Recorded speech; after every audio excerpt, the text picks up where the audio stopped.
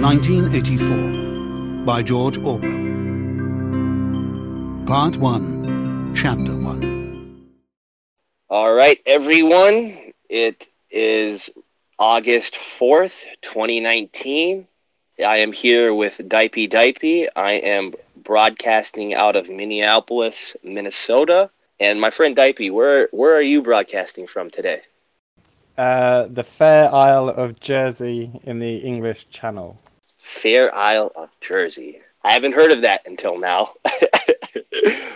It's the old Jersey of New Jersey fame. Gonna have to look that up later so I can know where that is at geographically, because I don't right now. But we're gonna talk about the first chapter of 1984 today, and what we're gonna be doing is we're gonna test it out for the first couple chapters. We're not exactly sure the best method to approach this, so what we're gonna do is we're gonna pick out maybe a passage, a sentence, or a paragraph that stuck out to us, and we're going to discuss it. How's that sound, Dipey? It sounds good to me. We just had a rather interesting, pretty cool chat where we established that both of us have read the book before when we were younger, and it was interesting that we had similar first impressions, that it's a warning about communism, and there's it kind of in some regards brought about a fearful state. And for me, I read it a second time round, and my views then were slightly more InfoWars paranoid-ish, and I was viewing it more as this is what's being done. And the third thing which kind of came out for me in our prequel was I'm going into the book with a preformed view where I'm expecting to see it as an allegory for the way things are now, but also that as well as it revealing some truths about the way things are now, it does seem to be also interspersed with some things which can lead you into a fear-based state of mind. So in some regards, I'm viewing it as we discussed on the site about the Bible, where it's a hoax which contains some truths, but may also contain some less useful things as well. Yeah, definitely. I went through the same phase, because I remember I had the audiobook. I downloaded it when I was in that InfoWars phase, and you're like, this is good, this is what's going on, but it's happening! It's hell on earth! But no, it's after stumbling on JLB's site, I only reread a few passages, the ones he mentioned that highlight the history hoax or the war hoax or the dinosaur hoax. So it's definitely going to be interesting going around rereading the book without, the hell on earth glasses, and try to parse through the allegory or the over-exaggerations from maybe what the message Orwell is trying to get across. So it should be interesting. I guess I'll start it off, because the first sentence when you read the book, it starts, "It was a bright, cold day in April, and the clocks were striking 13. And that stuck out to me because clocks are probably one of the most used inventions of our times right now. And to function off stuff like hours, minutes, seconds, days, weeks, months, years, it's like tempus mortem. It's lifeless time. We're functioning on a clock, like machines run on clocks. But now that looking at a clock and measuring time is so part of our culture and in everyday lives, it might be something that we kind of look past. And I believe that setting up your day by, different divisions of time. I'm going to do this at this time. I'm going to eat breakfast at 9 a.m. I'm eating lunch at 1:30. It's mechanical behavior, and over time, constantly engaging with it, it has the ability to promote unconsciousness, because you're not functioning off the sun, which, you could consider as a clock, or you're not functioning off of your own biological clock. I'm hungry now, I will eat, or I'm tired, I'm going to go to sleep now. It's way more structured than that, because I have to get up at this time to work. I got to be there at this time. I take my lunch at that time. It's taken this abstract idea of time and its different measurements, and now we're applying it to our real world, which it's, as I said at the beginning, is a bit of lifeless. Sorry if I rambled on there a bit. I wouldn't worry. Rambling's the way I work out what I'm thinking. From that first sentence, the thing that had jumped out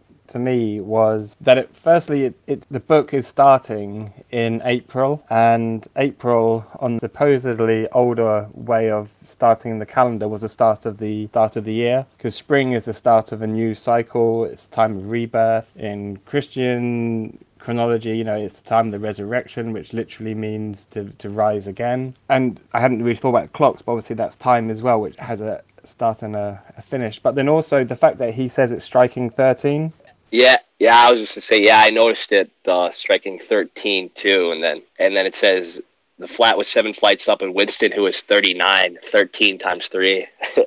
Just kind of noticed that too. Oh yeah, there's a few bits of numerology I was noticing. I mean, as it was starting, just 1984 on its own, I hope my maths is correct, it's 22, and in tarot the 22 cards are the major arcana. The numbered ones go up to 21, and then the 22nd, but also the 0th card is the Fool, and like the path of the Fool is similar to the hero's path. So this first, with the title of the book and then the first sentence, it kind of, just looking at through the numbers, maybe start to think of and with April, this is the start of some kind of a fool's journey or a hero's path, start of a new cycle. And with a cycle or the fool's path, the end usually has something to do with the beginning. Very interesting stuff. That's why you keep going through it, because you pick up on little things like that. The other thing from just the first paragraph, because you also get victory mansions, then through the first chapter you get victory cigarettes, victory gin. And coming from where I come from, we had German troops here in the Second World War, and even nowadays if they're going to name something, it's named like Liberation Bus Terminal or something. And it's always Liberation this or Liberty that. And it's that kind of, even calling something victory still carries a fear-based connotation, because you think, well, you're not being scared, you're celebrating the victory, but it carries in it, if you don't follow the rules or what the system says, then the system which got us out of the war, so you've got to carry still some fear connotations in the word. I understand, because maybe if you didn't stick to the plan or the system, we would have lost, and we would have been losers, not victors. Maybe another way of looking at it. Anything else stood out to you on the first page? And that was fun. I mean, the other thing was for the second paragraph. I mean, obviously, we both said the first time we read it, it reminds you of those warnings of communism, and that first sentence of the second paragraph is, the hallway smelt of boiled cabbage and old rag mat. And it just sounds like communist Russia. And then at the very end of it, it's the first time that you have Big Brother is watching you. So those are the other 2 points of that first page. Yeah, and it also kind of hits on like this gloomy, dark sort of rhetoric that Orwell engages in when he writes this book. Yeah, exactly. That's what we were just talking about before. So if it's an allegory for our time, that's why it's more of an allegory. Then you can't over literalize it if it is about the way things are, because I don't know, for most people living in the West, things aren't that gloomy, but you can see in an allegorical sense lots of the things that go on is being as in the West. So almost that's what makes people think it's either a manual or a warning, because it's kind of the truths are hidden by making it look like the everyday sense of it is so different. I agree. And then once you hit over to the next page, Orwell immediately brings up the telescreen. So right away in the book, he wants to bring your attention to the telescreen. A couple pages later, there's going to be a passage about the war film. So he's basically setting up, and also for when he's in his room, he's stretching or something, and the screen can watch and hear him. So I just wanted to point out that immediately at the beginning he's bringing up the telescreen. Yeah, and that gets interesting as it goes along, because you're right, he brings up the telescreen, and then how the thought police can monitor you, and you can never quite tell when it is. And again, if we think about that being monitored, the way it would translate into the way we're told about these things nowadays is it's released via the media. So there's just been discovery that the CIA are monitoring these things, or this is being kept an eye on. So there's less, again, it's not a direct thought police, but there's a different way in which it's manifest in the world that we live in. Yeah, I agree. Maybe the way when he says something like Big Brother is watching you, maybe it's not like, oh, we're like watching, recording through your TV, but maybe the ideas and the false events being pumped out, maybe that can be viewed in a sense as they're monitoring you and trying to kind of manipulate your subconscious and maybe like how you think about what's really going on. You know what I mean? Like you're kind of in this test tube and, you know, the screen is what's keeping you informed, if that makes any sense. Yeah, and I mean, it's one thing that's unusual, and it shows how easily people will accept a new way of being. Because the first time I read George Orwell, if I'd have spoken to people back then, the idea that you could be monitored the whole time would have been shocking to people. Like, people were already talking about, well, people were legitimately worried about those things, and then they came in and no one really batted an eyelid. But the reason I say that is it just kind of shows how, as much as people say, oh, the people won't stand for this, there's no people accept anything. So it makes you wonder if we did have more liberties, say 20 years ago, probably was nothing to do with the fact that people, you know, fought for them or would never have laid them down. It's just that we were allowed to have them then, and maybe we won't be allowed to have them now. But I can't see that I think people will accept whatever they're told they're going to accept. Yeah, and it kind of just touches on the ever-changing definition of freedom. And I guess watching you, I guess maybe in a way you can say that's conditioning you, because, like, they're pumping out the crap on the media at the end of the day, its purpose is to change the way you think and to maybe orient it towards what they want you to think and whatever is a part of, I don't know, their plan or agenda. And I remember a while back on the site, JLB was talking about, well, if we are being monitored, is that something which, you know, you should actually be worried about? Or if you're living correctly, then kind of the idea of Big Brother almost brings out, it tells you, like inside yourself, it kind of brings out if you are living properly or not. But then just reading, you know, when you first read about what Winston's room is like, whether it should bother you or not, the way that I am, I can tell whether it should or it shouldn't. There's that just horrible creepiness about the whole setup. Yeah, and it might have been one of those things, like part of his rhetoric, like, oh yeah, it's watching you. It may add to like the sort of creepy factor in the book. Whilst we're talking about the telescreen, I'm just skipping ahead to page 8, because there's something which is very interesting for me here, because at the beginning we talked about April being the start of a cycle and 1984 being you could have 22 as the number of the Fool, because it says, for some reason, the telescreen in the living room was in an unusual position. Instead of being placed, as was normal, in the end wall where it could command the whole room, it was in the longer wall opposite the window. And because of this setup, Winston was able to remain outside the range of a telescreen. He could be heard, but so long as he stayed in his present position, he could not be seen. And in the book, it's almost like the way that your faces can give you away. So it made me wonder, why is it that Winston has this particular flat where he's able to do this? If there's an element of, in a Truman Show sense, of actively being initiated. Now, I don't want to do any spoilers, but we will see as the book goes on how that turns out for him. But is he, even when he was given his flat, was there a reason why he gets it, where he's able to start doing, because he's about to start writing his diary, which he couldn't have done if he didn't have that particular setup? Yeah, I agree.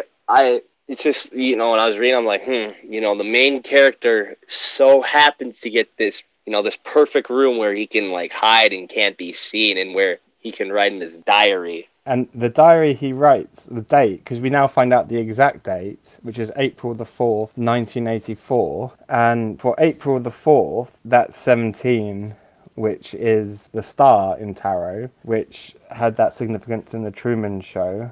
And if you add up the full, including the year, it's number 7, which again is it's the week, so it's the whole It's a whole cycle from the beginning to the end. So here we're at the beginning of some cycle and perhaps some revelation, which made me think, why him? And some thoughts which follow on further down in the chapter, I started to wonder at this point if perhaps Winston, and I wouldn't have thought this if I hadn't read the book before, if perhaps Winston could be viewed as a PC in a predominantly NPC world. That's tough to say, because then we're not there yet in the book, but when he meets O'Brien, yeah, it would seem like Winston's more of an NPC than O'Brien's more of a PC. So yeah, it's kind of weird how that it contrasts later in the book. Because Winston's scanning faces, like he sees the girl, and he has some revulsion at her because she looks like, I don't know, just such a herdswoman, and all the people as they're screaming at old Goldstein. So it's kind of like he's stuck with all these NPCs. But when he sees O'Brien, he looks at him and he thinks that O'Brien's look says, "I am with you." So it's like Winston. He's not, perhaps not a full NPC, but he's stuck because when they have the 2 minutes hate, as it starts, he doesn't like. Well, he hates the 2 minutes hate. But he says at some point you can't help but join in. So he's being dragged into this like herd NPC mentality, but at the same time he's trying to look at O'Brien to think, is this someone who's like me? And he thinks his face is. He's like trying to do a Turing test on O'Brien to see if he can see something in his face which says that he's not like everyone else, and I'm not like everyone else either. Yeah, it kind of touches upon our mass society. However, it's kind of like depersonalized, and you kind of have to go along with the group think to kind of just get ahead and live your life. Even when he starts writing his diary, I mean, he says he doesn't even know why he's starting to write, and then he gives a reason, which is, it's for the future, for a generation to come or something. And he straight away contradicts himself and says, but how can you write to the people who haven't come yet? How can you write to the future? And then, so I don't think that's his real reason. And then he just starts writing down all the things he did that day. It's like a stream of consciousness. And he says that he transferred his restless monologue. So again, it's like he's trapped in this NPC world, but in his head, he has this restless monologue going. And perhaps he doesn't even know if anyone else has one. And the only way he can prove it to himself is just to start writing it down. It's funny how he kind of mentioned, it was kind of tough to, I had these thoughts, and then he gets the notebook, pen in his hands, like, all right, start writing down your thoughts. And it's like, kind of blank. I've definitely had that feeling before. It's like I'm in my car, I'm just driving. I have all these thoughts. I'm like, all right, I'm just going to pull up my phone, hit record, and just re-listen to it later. It's like, as soon as you hit record and you're like, all right, I'm actually going to transfer these thoughts into written words or speech, you're kind of like, okay, what was I thinking again? You kind of, I've had that, you just get hesitant. You're like, I don't know. I don't usually do this. You know what I mean? Yeah, exactly. Because when you're in that monologue, it's going perfectly, and then when you try to sit down, you're separating yourself from your thoughts. You're like, right, I need to really write something significant now. If I'm milking cows, I work out like all sorts of stuff, but by the time I get home, you can't write it down. And the only decent stuff that I get written down is if when I'm in the middle of that monologue, I just start typing away, and then it comes out, and then afterwards I can then fiddle around with it with my other part of my brain. So it's maybe I should carry around a recorder, but the best stuff is when I'm already in that monologue and I manage to just be at the right place so I can get it down, and then the work does itself. I agree. Sometimes I like to I have a little journal. I like to reach over and sometimes I'll get up from bed. Because, I don't know, for me, that's when I have a lot of thoughts. I just get up from bed and start writing them down. Or, now, day and age, we can just pull out your phone and put it into your notes, something that you can look back at later. And because after he does that monologue, he just writes down what he's been doing that day, that's when his mind goes off. He says, but the curious thing that while he was doing so, a totally different memory had clarified itself in his mind to the point where he almost felt equal to writing it down in the diary, that his stream of consciousness. He stopped writing and he says it was a stream of rubbish. They said, but the curious thing was that whilst he was doing so, a totally different memory had clarified itself in his mind to the point where he almost felt equal to writing it down. That is when he moves in his memory to the Ministry of Truth, when he's about to see O'Brien, and it's building up to the 2-minute hate. To side of sidetrack here, one thing I just want to bring up is just the 3 slogans of the party, which he mentions on page 6. War is peace, freedom is slavery, ignorance is strength. So with that in mind, it's worthy noting that the first thing he writes down in the diary is the war film that he saw, which I think there's some significance there. And if you want to go through, we can kind of like pick apart that little passage and then continue from there. I have kind of like separated comments. So, I mean, immediately there's the ship full of refugees being bombed somewhere in the Mediterranean. The audience much amused. So right away, that's kind of interesting because the image of death, people dying, bombs exploding, and here he's saying the audience is enjoying this. So I guess it makes you think about the impact of the television, maybe how it has these civilized people actually lusting for blood and enjoying violence. Maybe they choose to do this. Probably, I don't think it's because violence is probably one of the easiest things that can grab people's attentions. But worthy noting that the audience is actually enjoying seeing this violence. Well, yeah, and it fits in with the war hoax. It was something I was talking to JLB about, and it was an idea which I had. I was trying to think how the war hoax could be a white pill, and what my thoughts were is that if we have this tendency in our nature for violence, by providing fake wars, it satiates that hunger for violence without wars actually having to happen. And then that's when John had pointed out that the slogan war is peace, because that's why war is peace, because if you have these fake wars, then people's warlike tendencies are satiated and you actually end up having peace. That is a good explanation. I think something for like ignorance is strength. Then, if we're going to touch on the slogans, I guess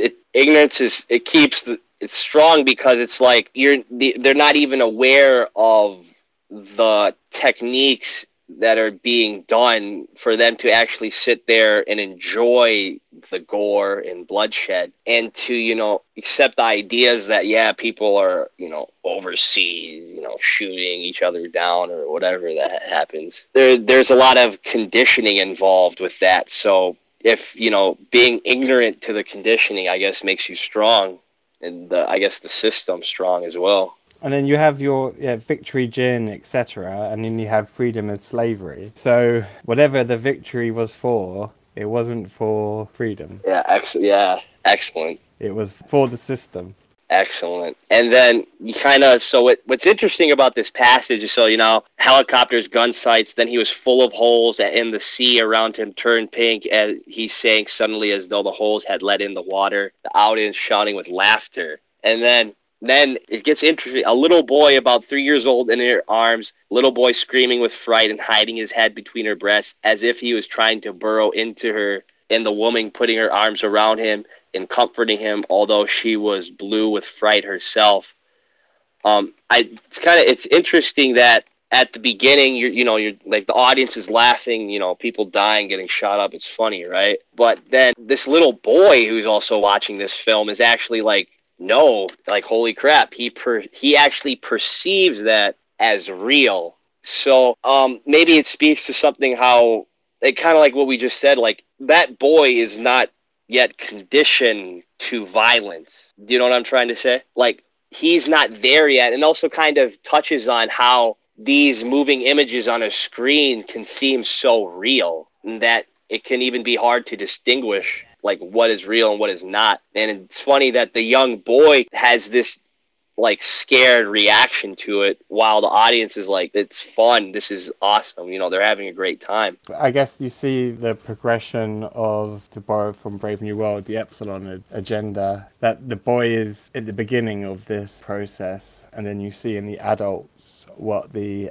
end product of the process is in their different responses. Yeah, exactly. It really showed, trying to highlight that. And then again, you see, so 3 times now, it's like audience much amused, audience shouting with laughter. There's a lot of applause from the party seat. So, like, there is this emphasis that, yeah, like, he's really trying to emphasize that, like, they like this cruelty, they enjoy violence. I guess that's part of being in a, civilized society. we somehow, like, that it's already contradictory. We're so civilized, but we still love violence and bloodshed, like, already there. Contradiction. Yeah, and this is the first thing that Winston decides to write down.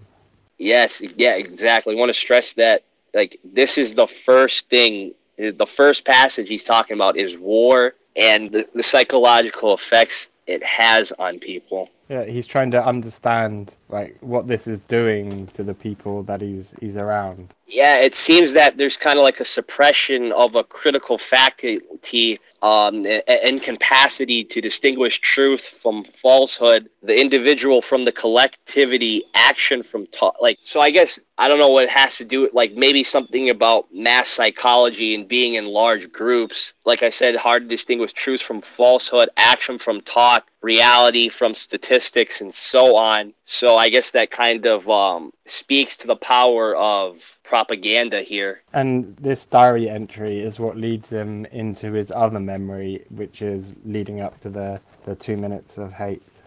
And another thing that's worthy to note is that in the 2 minutes of hate, Winston himself cannot keep from joining it. So it kind of speaks about how hard it is to resist this subconscious manipulation. Like, it can get so loud that even, like, you're going to join in it. Exactly, that was one of the most significant things about the 2 minutes of hate for me. Is part of him is repulsed by it, but he says no matter how much, at some point you can't help but join in. And when I remembered that passage, I thought to myself that he joined in, and obviously that might be part of it because he doesn't want to be seen to not be joining in. But the way he says it, it seems like it's not just for show. A part of him actually wants to then join in. And then if you think about any aspect of the crowd, you think, well, is that person going along with it just because he doesn't want to look like he's not? But actually it's probably deeper, that you get so swept up that you start to think as the crowd, which is what's happening to him at that point. Yeah, I remember it reminds me of where John actually got his name, I guess, his pseudonym from, Gustave Le Bon, the crowd. He delves more into crowd psychology and how we're influenced by being in a crowd. Well, which in the 2 minutes of hate jumped out to me was Goldstein's, as he's on the screen and they're all hating him, his voice starts to become bleating and he starts to appear sheepish. And at the end, I think it just for a brief instant, his face becomes a sheep. Now, what that made me think of is that the person they're hating, if he's turning into a sheep and taking on these characteristics, sheep are herd-like creatures, and the people who are hating him are the herd. So they're kind of being programmed, they're basically hating themselves for being the herd. Interesting. Which page is this one on? I'm trying to look at it. On the ebook I'm using, it starts on the 17th page, end of a paragraph, and it says the dull rhythmic tramp of the soldier's boots form the background to Goldstein's bleating voice. It's all good. Just sort your thoughts out. I think I'm having trouble finding it. It's all good. It then goes on to say about his face that it resembled the face of a sheep, and the voice too had a sheep-like quality. And then towards the end, it says, just for an instant, his face becomes a sheep. At different points, it says, the self-satisfied sheep-like face on the screen. He keeps mentioning bleating and that he looks like a sheep. And to say at the end, his face just for an instant becomes a sheep.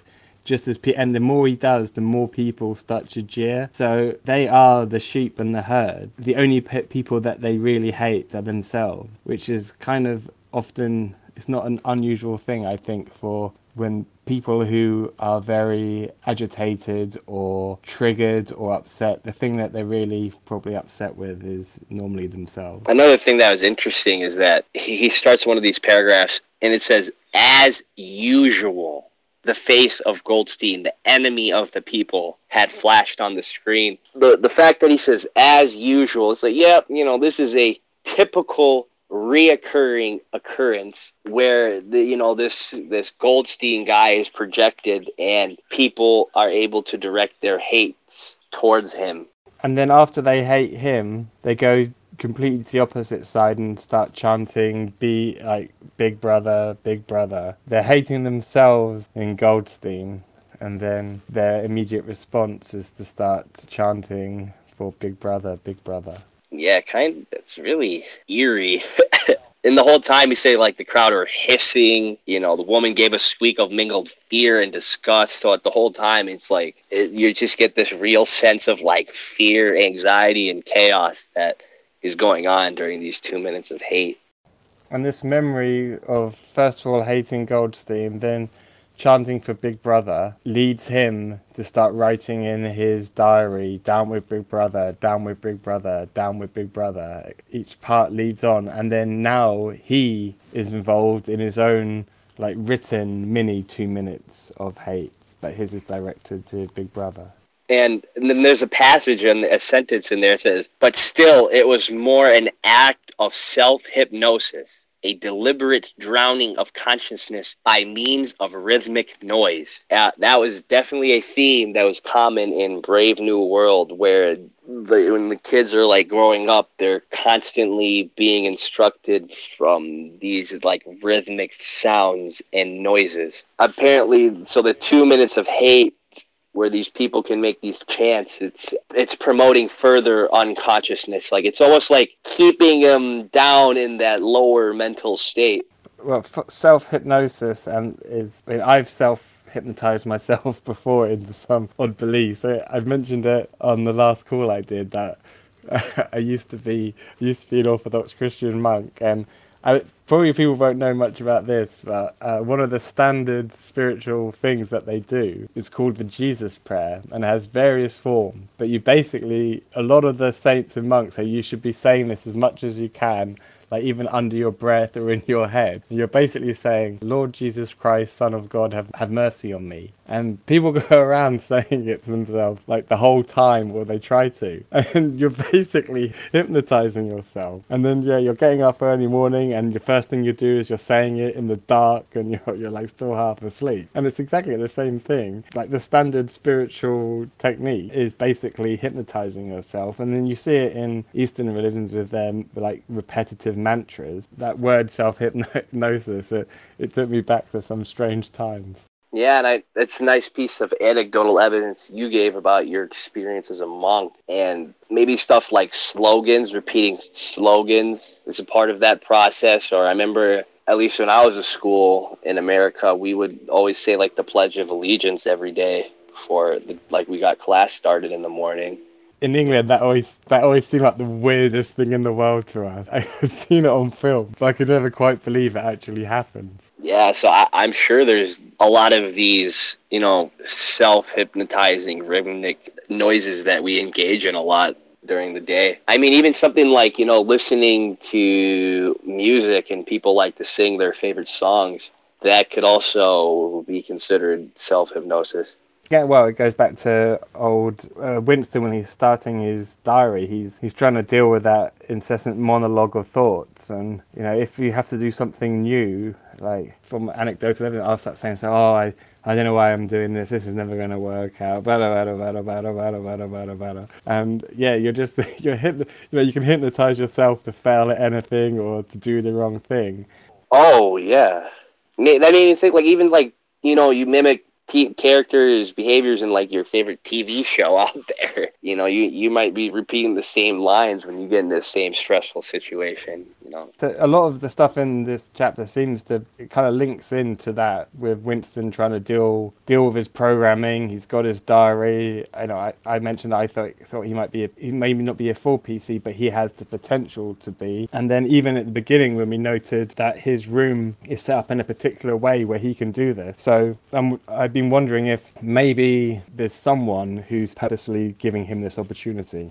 or maybe he was innately born with it. You know, maybe he, you know, lucky he came into the world with that. You know, we came in with our rooms configured a certain way that, you know, maybe we're allowed to have our own thoughts while others are given a room where they're unable to have that ability.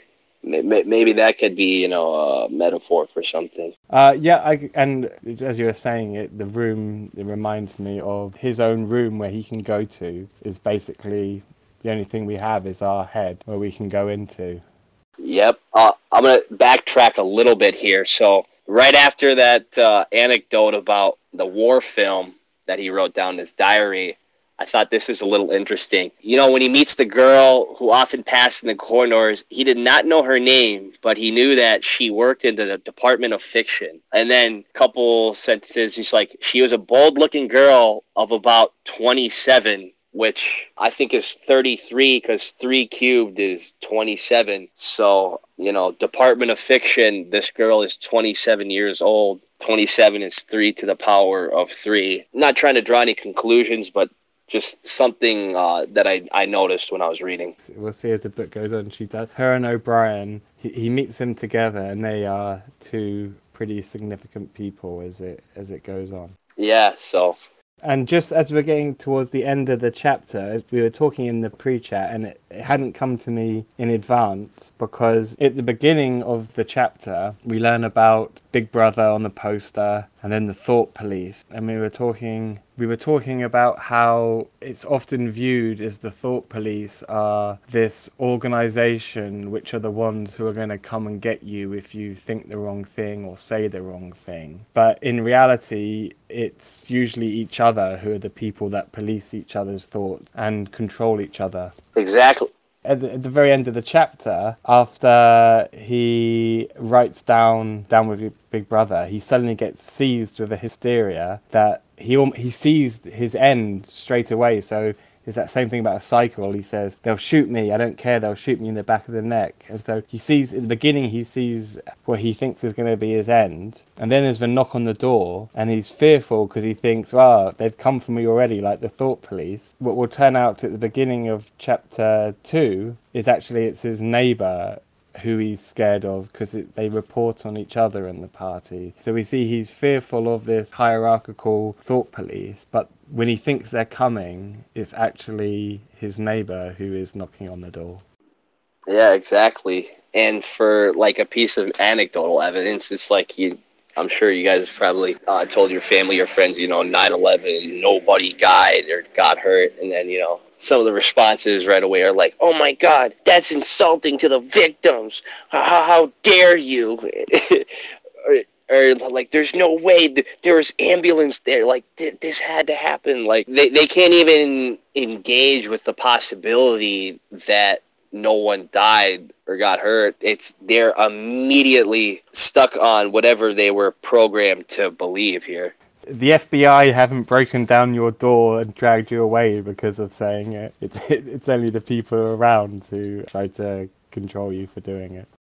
Yes, precisely. Another thing I picked up on, you know, after he meets this girl, he just goes into this diatribe of like, you know, I hate her. So he goes on to this diatribe when he sees this young woman, and he's just like, he disliked nearly all women, and especially the young and pretty ones. I think that neighbor who walks in, I think she was a woman, well, like, who had a problem with their sink or something. But I thought it was kind of peculiar that, or like, this is one of the things he brings up immediately in his book. He's like, right away, couple pages in, he's like, yeah, he brings up women right away like this. I'm not exactly sure why. Maybe he's saying women are more easily influenced. I'm not really sure, but I think you just have to kind of keep reading the book and put the pieces together from there. And the dangers of a pretty girl. Yeah, it's kind of.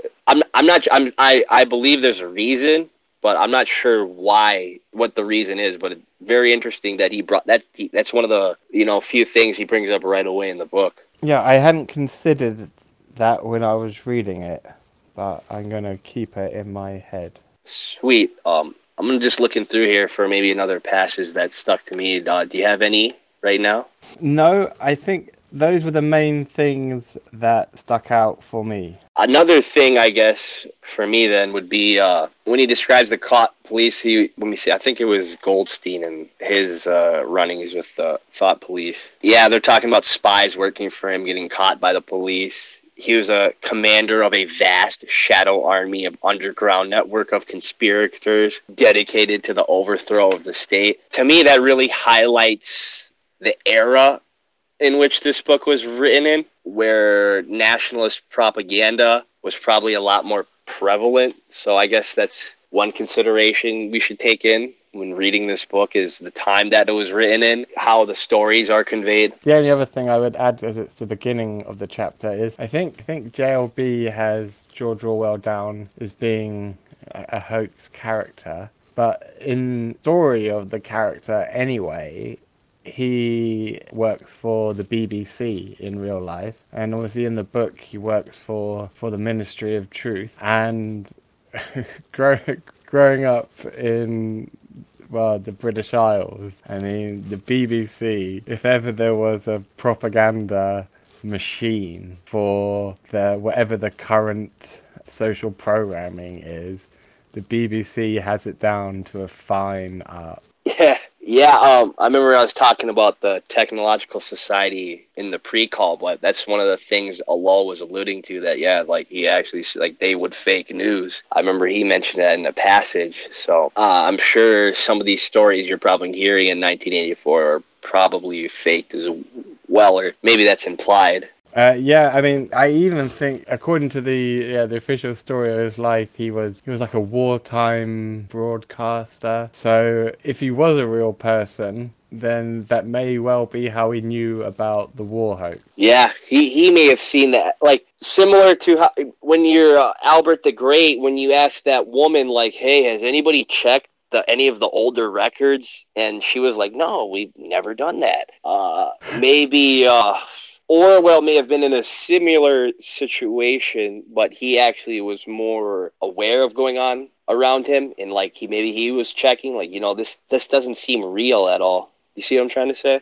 Well, yeah, and one of the contradictions I've always seen with Orwell is in his life. I mean, I read Down and Out in Paris, and I read some of his other memoir books, and he even said himself he was a democratic socialist, and so many of his thought of his non-fictional writings seem to indicate, for me, is an ideology, and maybe he didn't see it this way, but an ideology which for me would lead to a 1984 kind of society. So I've always thought there's a kind of contradiction between his own personal, and he might not have seen that it would lead it there, but I always thought it was an odd thing, and it kind of adds for me to that sense where in the book, it's revealing certain truths and hoaxes, but at the same time there's some other aspects which could lead you into a very negative way of thinking, and there's that same kind of division almost in his thought between if he's warning about something, what he's warning about, and the type of political ideology which he held. Okay, so that was a lot. I'm trying to unpack that. So you're saying that even as he writes about that, he may not even realize the own contradictions that he still holds. Yeah, I read some of his political writing on the English language is excellent. You think, well, he's obviously arguing against that kind of thing, but he seemed to always be a committed socialist, and he said he was never a totalitarian socialist, but a democratic one. But for me, the one leads to the other. So I don't know. I don't know if he just didn't realize it, or if it was part of the same thing that you almost see in this book, where you're being revealed these things which are going to warn you about something, or are going to reveal some hoaxes. But at the same time, there's all this like fear and paranoia at the same time, which you could latch onto. Oh, yep. So it seems to be in his own thinking. There's these things which don't quite fit, and sometimes in the way you can see the book in such two different ways. So there's a similarity there for me, which I've never quite been able to understand. Okay, now I see what you're trying to say. I guess to kind of add that in a tangential way is that, like, in around this time period, this sort of, future modern technical society seemed to be of great discussion amongst a lot of the thinkers of those days. Because you got 1984, then you got Huxley's Brave New World, and you got like Mr. Ellul and Technological Society. You got like Eric Fromm. So yeah, this seems to be a very hot topic of discussion amongst a lot of I'll just say a lot of the big thinkers of those days. Yeah, and then there's another part of me which thinks even what I just said is part of the whole hoax, and perhaps things just aren't as bad as we think. Yeah, maybe. How much of like the fear in our own programming like might get in the way of our own beliefs? Unfortunately, I have an ability, not quite like I can double think. They hold contradictory opinions at the same time, whilst believing them both to be true. And I'm not sure if they realise it or not, but I have the ability, not necessarily to hold contradictory opinions, but to hold a myriad of interpretations of something at the same time in my head. Sometimes it can be a bit exhausting.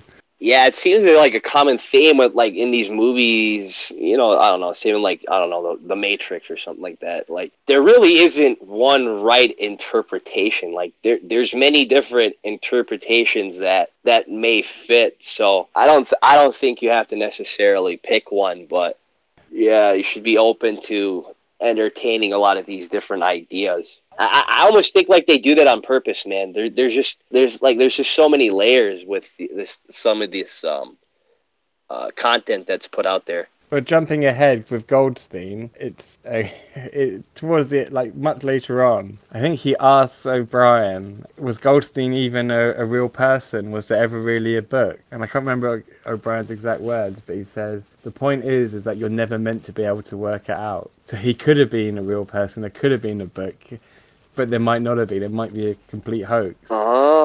And the point is that you're not meant to be able to know. And it kind of fits in with Lester Nedian's idea of the lie system. Yes, that's exactly what I was about to say. It really, the greatest conspiracy of all of them, as he puts it. And yeah, I never noticed that connection in 1984, huh?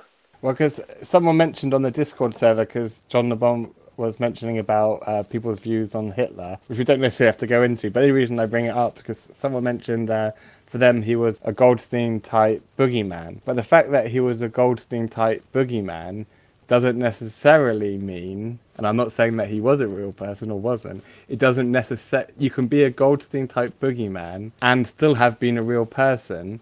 But the point is that the people are not meant to be able to know if he was or he wasn't, or if he did write the book or he didn't write the book. So being a Goldstein boogeyman doesn't preclude one or the other in their reality or not. Yeah, exactly. Because there's never sufficient evidence to really prove otherwise.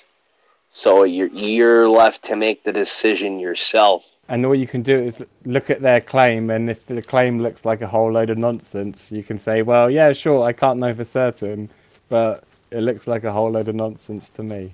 And the really scary part about that was like how that pushes you to make a decision on claim, and you have to use your emotions. Like, how do I feel about this? Which, as John said, that actually can build and become a habit to where anything you see, you're even though the claim is vaguely presented, like you're going to be making decisions about how you feel about it and not what evidence there is to support it. And one claim is given the weight of authority and consensus. Exactly, and then all other claims are ridiculed. So it really is sheep-like behavior.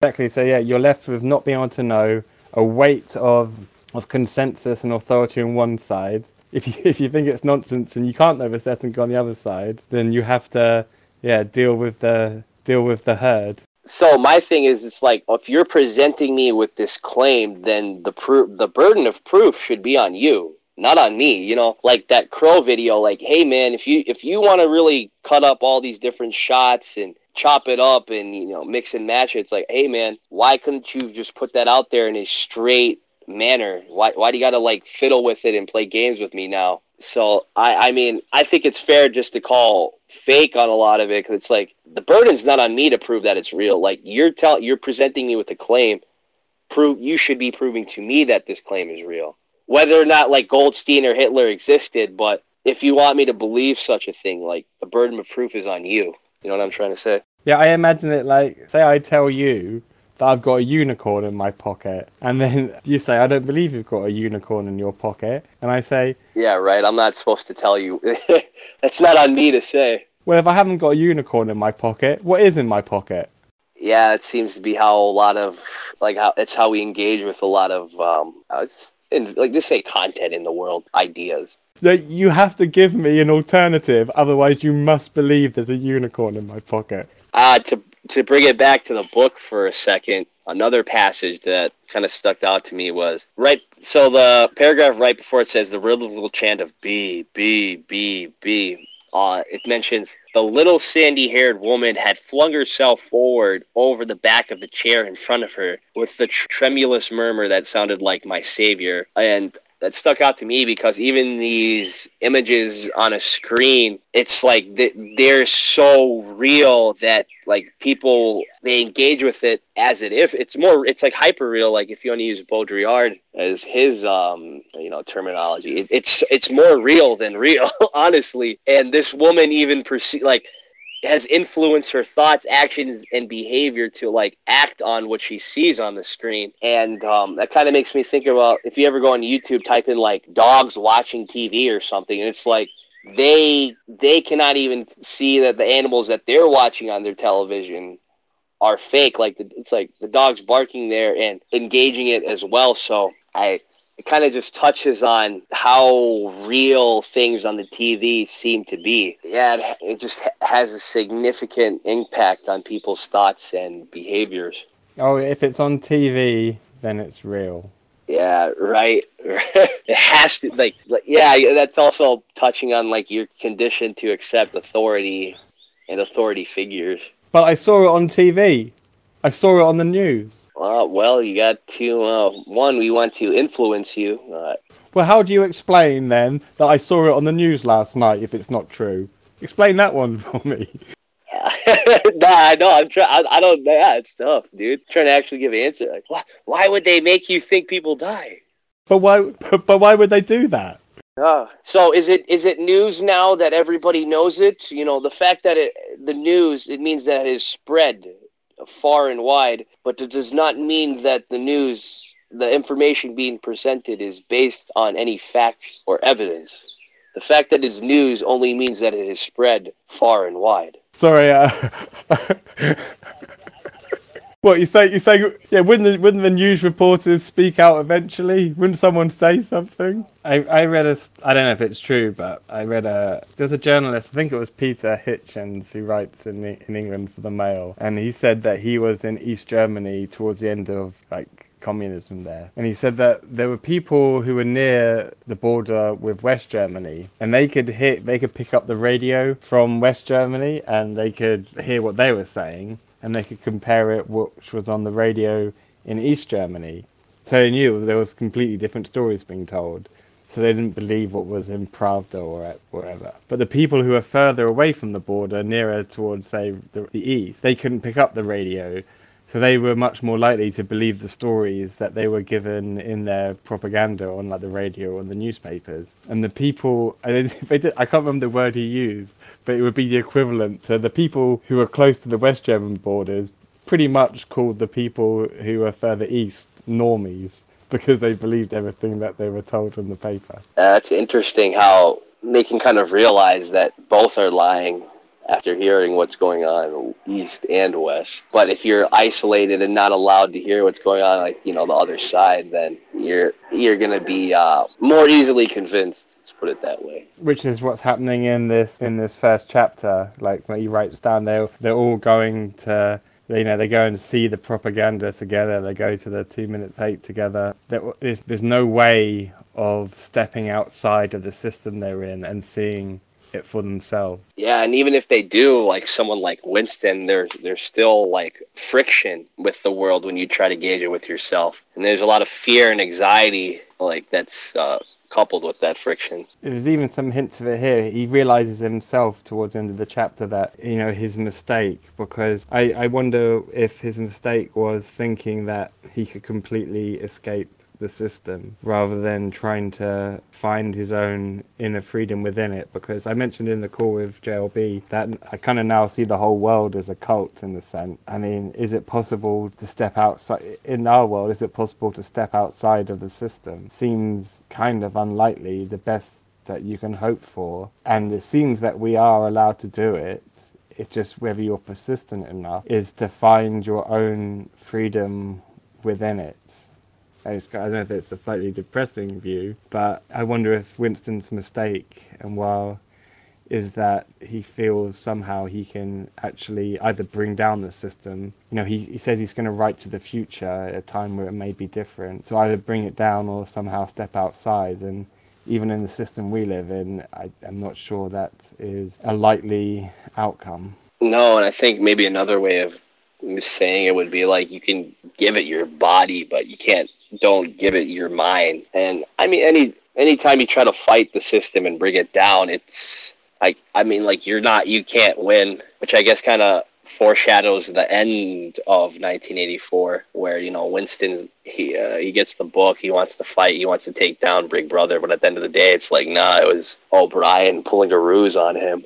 Sorry, at the beginning, when he has his diary, he's given, and he's certain flat, he's given this freedom to have his own thought, and maybe if he'd have had that, he could have had his own freedom within the system, but he takes it in a different direction, and that's ultimately his undoing. Yeah, so it does speak to living in the system, but I guess it's, I don't know, living physically in it, but spiritually, like mentally, like you're living outside of it. I think that's about the best, as I can see it, is one can hope for.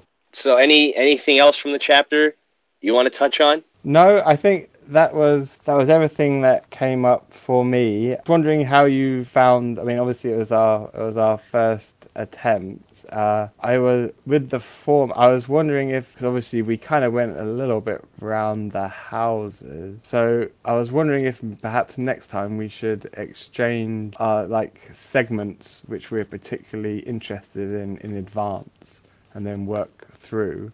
And the reason I say that is because if anyone else does listen and thinks, oh well, I could add something to that, then they could read 2 chapters in a week and then perhaps share what points jump out at them, and then time we could have a similar format of reading out the paragraphs but exchange in advance. Okay, so pick out which passages we like, and then break it down. Here's what I want to talk about. Have it more structured in that sense, like here's the passages or pages we're really going to dive into. Yeah, exactly. And then we can go through the chapter.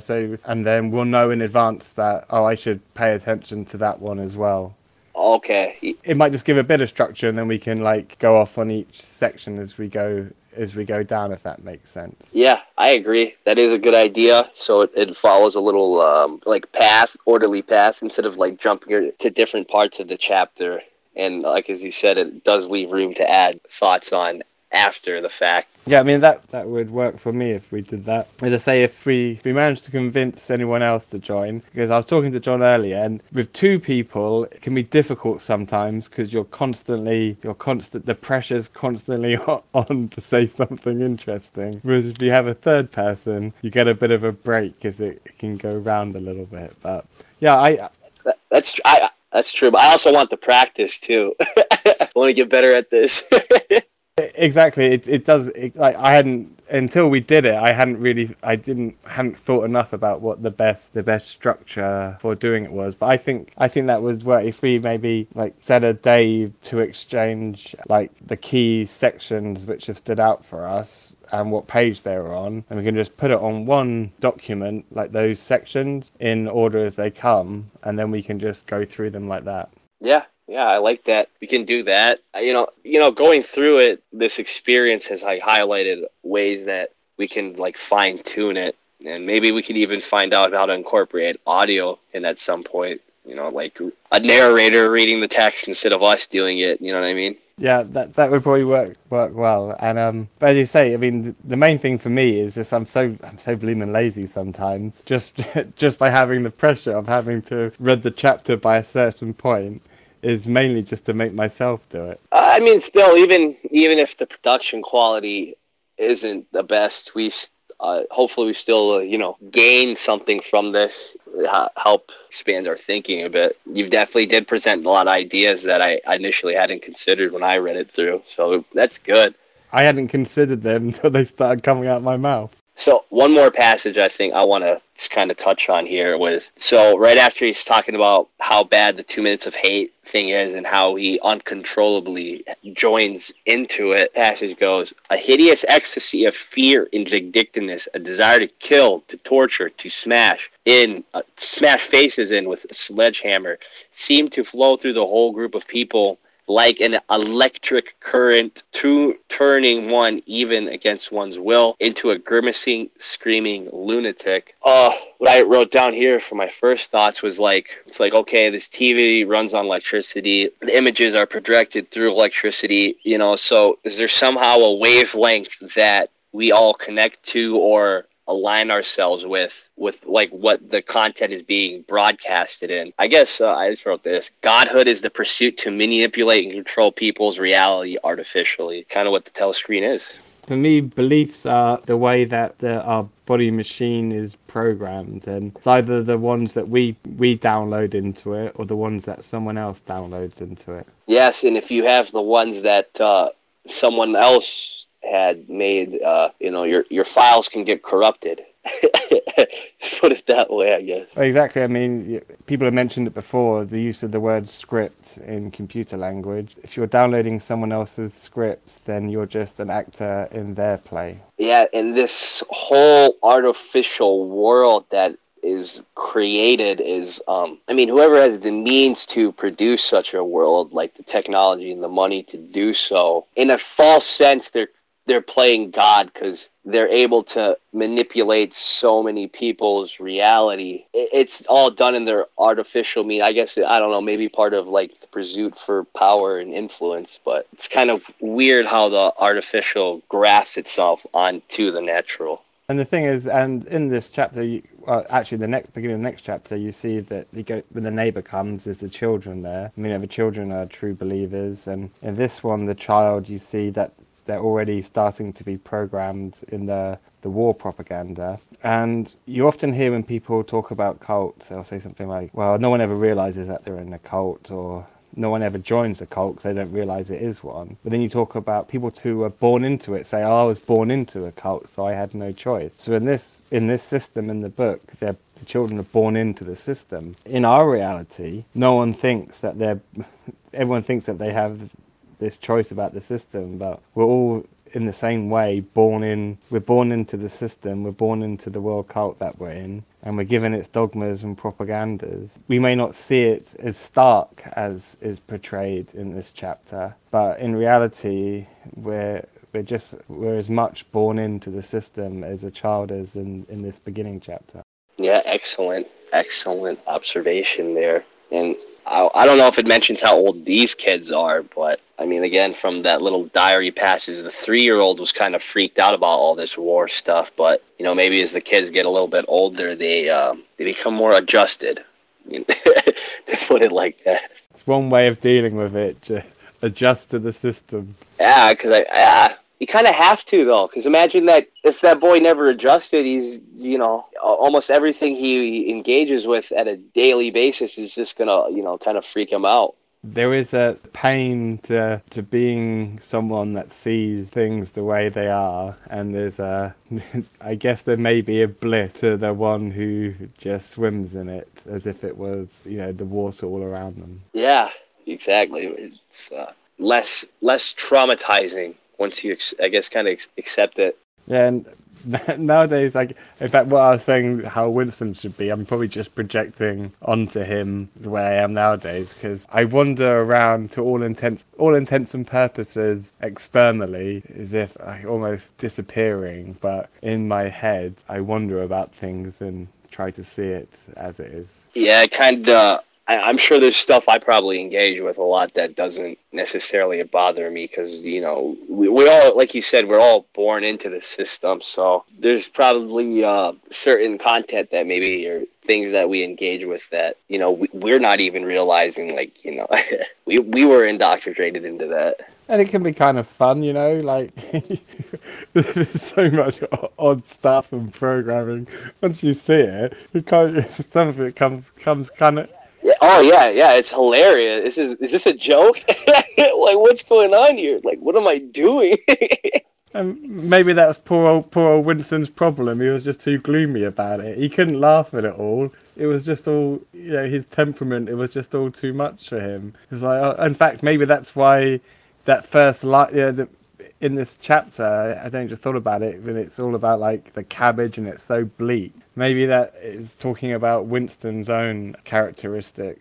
Maybe because I think sometimes the way that what you believe about the world could actually change the way you perceive it, and maybe his gloominess is actually changing his own perceptions. So I'm not saying the system's good, but maybe if he was able to laugh at it all, he'd have been able to deal with it a bit better. Yeah, I'm really glad you brought that up. It's yeah, definitely. It's not all doom and gloom. I mean, I kind of think it's funny. It's kind of funny too, man. Like, you gotta change my mood here. Like, yeah, man, I do laugh at some of the, you know, I see these fake shootings they're putting out. It is kind of funny. It is spiritual murder, and that is a bad thing to do. But you know, just kind of step back and just look at this clown show and just kind of laugh at it for what it is. You know. I don't mean to advertise, but I recently dropped my first YouTube video entitled Hermes, God of This World, which addresses all of these points. It's fairly short as well. Perfect. Now everybody who's listening to this should go and check out Dipey's video. I'm already well addicted to watching my double-digit views go up. It's my soma. You're going viral, man. We're taking down the global one view at a time. Yeah, I think I'm up to 25. They're trying to shut me down, folks. They're stopping it at 25 views. That's it. No more. You gotta watch before it gets taken down, guys. You gotta hurry up here. I'm fairly certain they're manipulating my view figures. I'm sure they gotta stop us. No wrong, think aloud. I stand for truth. Yeah, I think this is probably a good part to end the call. Yeah, but otherwise I'm gonna go slightly weird. Yeah, we're gonna just keep clowning off. Yeah, I'm gonna see if I can do it, or maybe TNG will have to come in. I'm gonna give it a shot. Yeah, huh? Okay, yep. Hello, TNG.